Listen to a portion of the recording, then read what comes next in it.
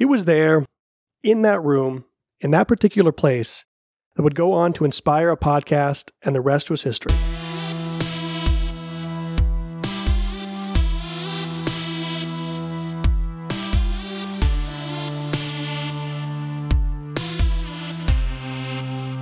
Welcome to the RZ, where you can find talk about culture, religion, philosophy, and everything else under the sun.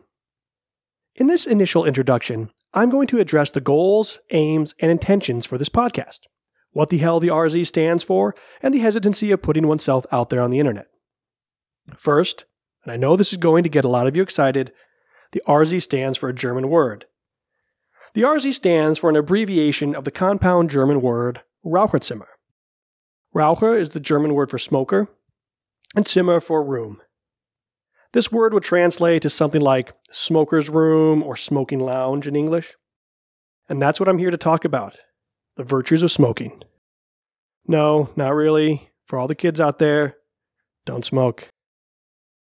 The Raucherzimmer was a place where people gathered to drink, smoke, and converse.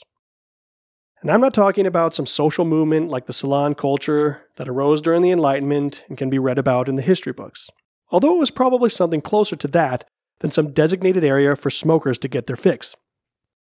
The smoker's room was a specific place in a small city in Germany. I spent a whole lot of time in that room, and it was probably simultaneously responsible for much of my education as well as the prolongation of said education. Getting to the bottom of what in God's name a room has to do with education might require a couple of autobiographical details.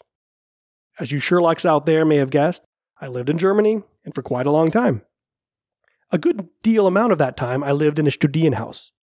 For the uninitiated, this is a place where university students live. You might be thinking, isn't that a dorm? No, far from it.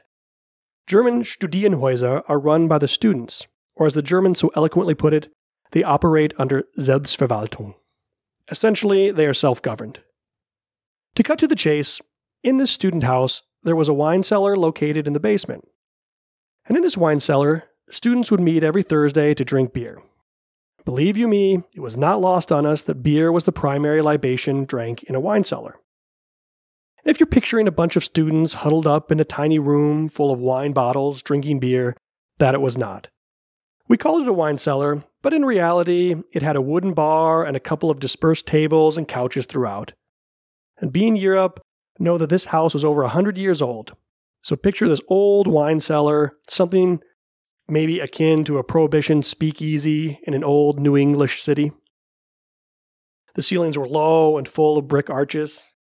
Some of that brick looked to have been there for a long time and probably needed a little bit extra patching in order to keep it from caving in. But I'm not here to fixate on the wine cellar, but only note that it served as a catalyst for the smoker's room.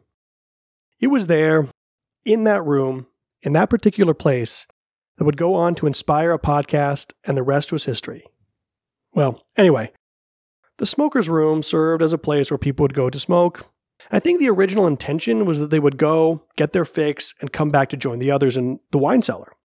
What ended up happening was the smoker's room became its own thing. It's worth noting that generally there was very loud music blasting in the wine cellar, and the seating was all disjointed. This, as well as the ability smoking has to slow one down, probably helped develop the smoker's room into what it became. For the smoker's room soon became a place not only for smokers. After a time, a few of the smokers, including some pipe smokers, to disclose my own persuasion, started lingering. Some would have another cigarette, another would go procure some more beers. So we'd linger and talk and linger. We discuss, debate, ruminate. For me, all this wasn't mere chatter. We'd get into it. The topics varied, but due to the influence of the 2 or 3 substances present, topics would range far and wide and late into the morning. It was actually a friend of mine who cleaned up this room and brought in a few couches. Before, you had to go outside if you wanted to have a drag, and I assume he got tired of smoking in the cold German winters. Shortly after this room was established, I brought down some speakers so we'd have some music in the background, normally something like Bob Dylan lightly serenading, as we discussed topics as varied as Christianity, the foundation of mathematics, someone's latest crush, or the history of Rome.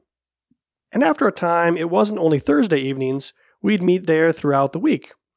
Sometimes over beers, other times for reading groups that were established during some other Raucherzimmer session.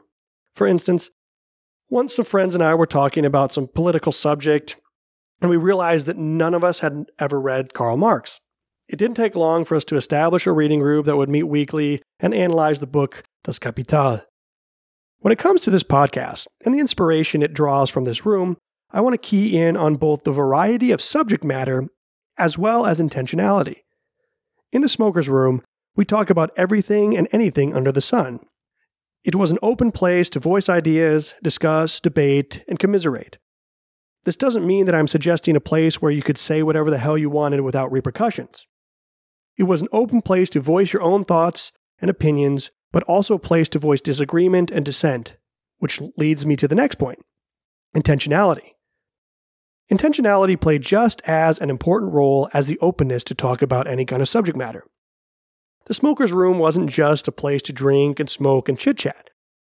No, it was a place for those who wanted to learn from each other. And this would go on to draw others to this room, even those who were, let's say, unenthusiastic about the smell of tobacco. And something like that's hard to recreate. But there are times when specific people come together and create something special. There was a concerted effort to challenge one another, to goad our curiosity for life, and explore the bewilderment of being in the world. Now that we've established where this podcast gets its name, you should start to get an idea of its goals as well as its aims. I want this podcast to be a place where conversations and discussions can take place over serious subject matter. At the same time, it should be engaging and enjoyable. I want to bring guests on, not to interview, but to discuss and learn from each other. I'm really looking forward to speaking to some I already know, as well as others I have yet to meet. I want to pivot here slightly and discuss the topic of putting oneself out there on the internet. Once I realized that I not only had the desire, but the intent to start a podcast, I was immediately aware of an underlying reticence, specifically due to the nature of the internet, and I want to highlight a couple of points here. The indelible nature of the internet, or at least the perceived one, gave me pause. What's out there once is out there forever.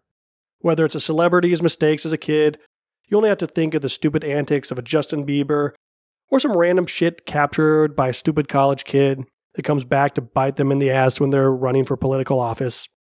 And I have the benefit of being old enough that I don't have a stream of consciousness Twitter account from my teenage years.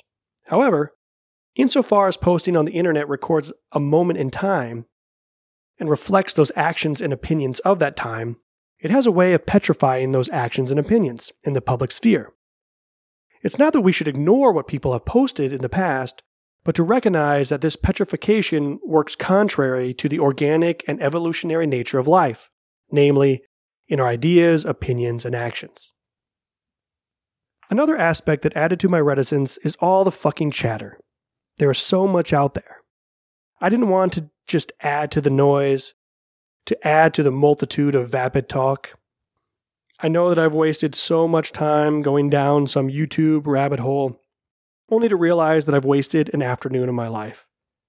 And it's not that there isn't great opportunity for learning and even entertainment, but that often I've spent too much time listening to eclectic videos that end up filling my head with numerous random oddities that it's hard to clear my head to think seriously. And I don't want to add to what I'll call chatter or vapid talk, things that inundate the mind while simultaneously impeding both thought and lived human experience. If you're listening right now, you've realized that I somehow decided to take the plunge and start a podcast.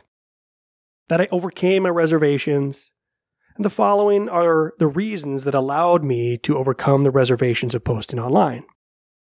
When I was living in Germany, I had a great community of friends and others who weren't necessarily friends, we'll just call them interlocutors. Sometimes it was at the university or in coffee shops, but most of the time it was hashing it out in the Smoker's Room. Currently, I'm not in a position where I'm constantly engaging with people about the things that I hold to be important. The podcast is a way for me to purposefully engage with people to talk about stuff that excites me, challenges me, or just expands my knowledge. Or not only knowledge of subjects in philosophy or religion, but also the way people think about the world. and this was my initial impetus for the podcast. Furthermore, I think that the stuff I'm interested in might interest some others as well, and even be a way for people to think more intentionally about topics that might cross their mind, but have little access to hearing more about them. At the end of the day, online spaces have become a large part of the public sphere. Notwithstanding the irony of the public sphere being controlled by private enterprises.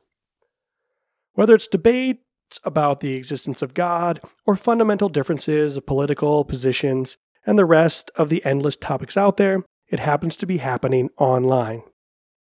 To sum it all up, what you can look for here are discussions of culture, religion, philosophy, and maybe even some politics sprinkled in. And I look forward to having anyone who listens along for the ride. Take care, and Bisti Taga.